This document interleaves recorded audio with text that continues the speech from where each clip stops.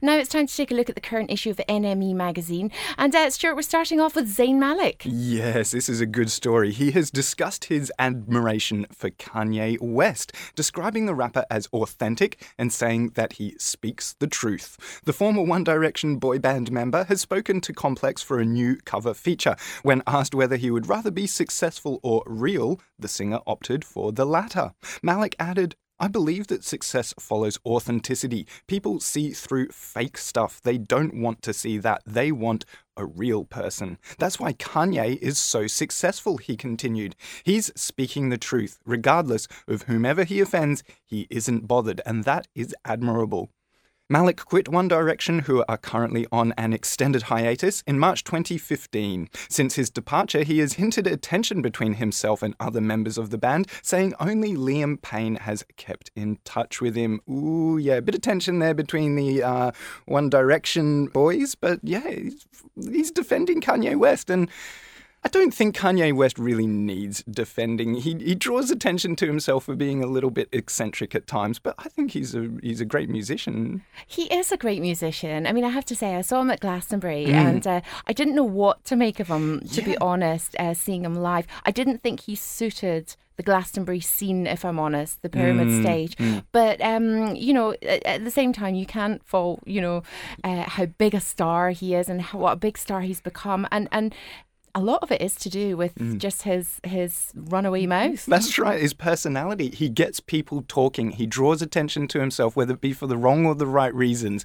I think he's very astute and he's very creative as well. It might not be to everybody's tastes, but I think sometimes you do just have to push the boat out a little bit to, create something new. So, do you think we do that here in the Daily Lounge? Oh, we're pioneers, Jill. That's what we are. We are pioneers. Well, listen, let's move on to our next story from NME magazine. And it's Mick Jagger talking about David Bowie. Yes, the Rolling Stones frontman has spoken of his regret for not staying in touch with David Bowie prior to his death earlier this year. The pair were friends and collaborators during the 70s and 80s, most notably working together for the 1985 single Dancing in the Street. However, it's been reported that Jagger has said that he hadn't seen Bowie in a long time before he died. Jagger describes himself as very upset at not being able to see his friend one last time. Jagger also revealed that he was in New York, the city where Bowie lived and died, when he passed away. "I was listening to his album Black Star before he died, and ahead of it coming out," Jagger is quoted as saying.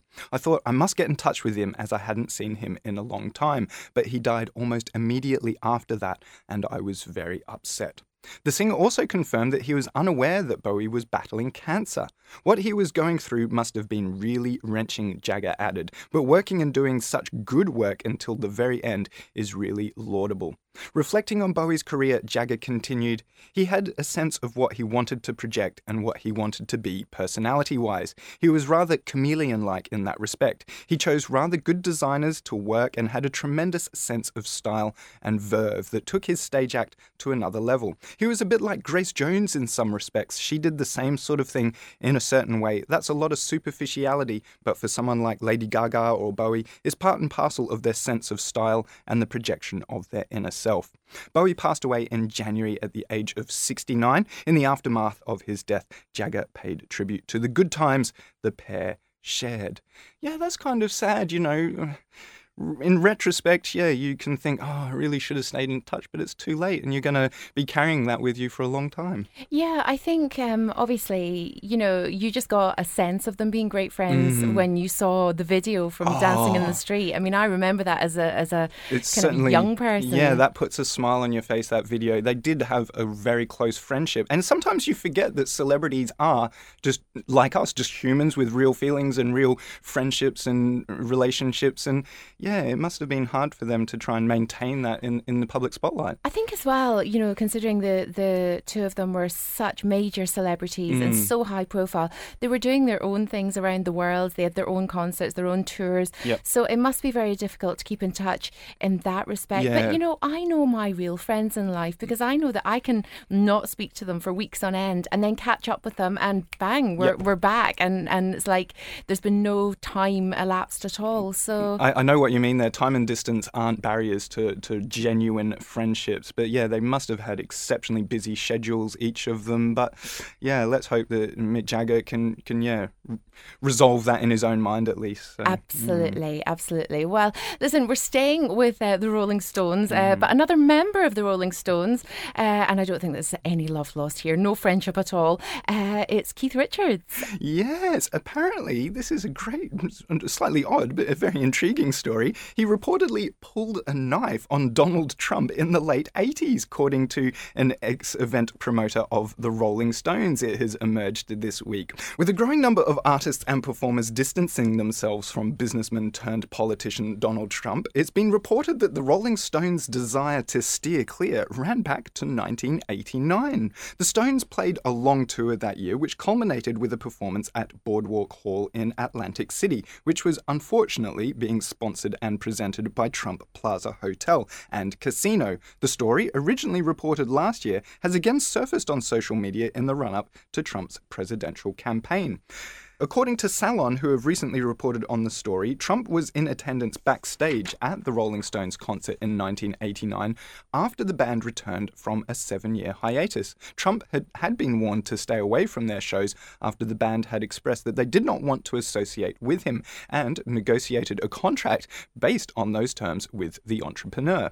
Unfortunately, the only person I could get to kind of agree to the site fee we needed and to work it through was Donald Trump. Now, I had one of those, oh God, how am I going to do this moments, says ex-promoter Michael Cole. And I opened my big mouth in the meeting with the Rolling Stones where they go, this is all great, but we're not going to be affiliated with Donald Trump at all. And I go, I will control Donald Trump, don't you worry. In August 2015, the Steel Wheels event promoter Cole originally told Polestar in November 2015 of how Trump had reportedly hijacked the band's after-show press room despite the stipulations of their contract and decided to hold his own conference. I get word that I've come to the press room in the next building. I run to the press room in the next building, and what do you think is happening? There's Donald Trump giving a press conference in our room. I give him the come here sign. Come on, Donald, what are you doing? A, you promised us you wouldn't even be here. And B, you promised you would never do this, says Cole. But they begged me to go up and I say, stop it. This could be crazy. Do what you said you would. Don't make a liar of yourself.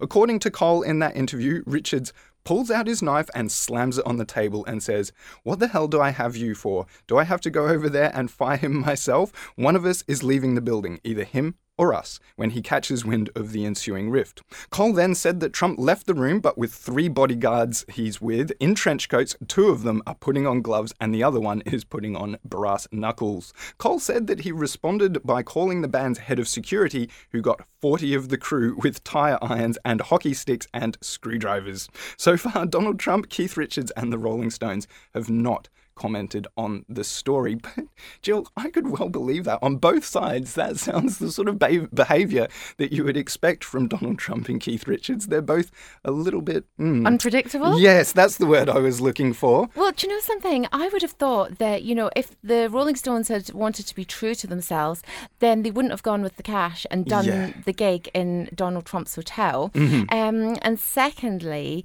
they must have known how unpredictable he can be and that he was never going to stick to a contract. That's right. If they were aware of his personality in the first place and they didn't want to work with him, then they shouldn't have been surprised by his, sort of ego to hijack the press conference. But at the same time, you're right, Jill. The Rolling Stones, they knew that they didn't want to work with him, but they still let the powers that be let it happen. And maybe they regret that decision. But it was a long time ago now. But I don't think you'll ever get either of them talking about that incident ever again. Definitely not, although I would love to have been a fly on the wall. It would have been amazing. Listen, thank you so much for taking us through the current issue of NME magazine. Some great stories there this week, very interesting and very varied. If you want to get the current copy, it is out now, so please do go out and get it. But if you can't and you want to take a look online, all the stories are on their fully accessible website. It's nme.com.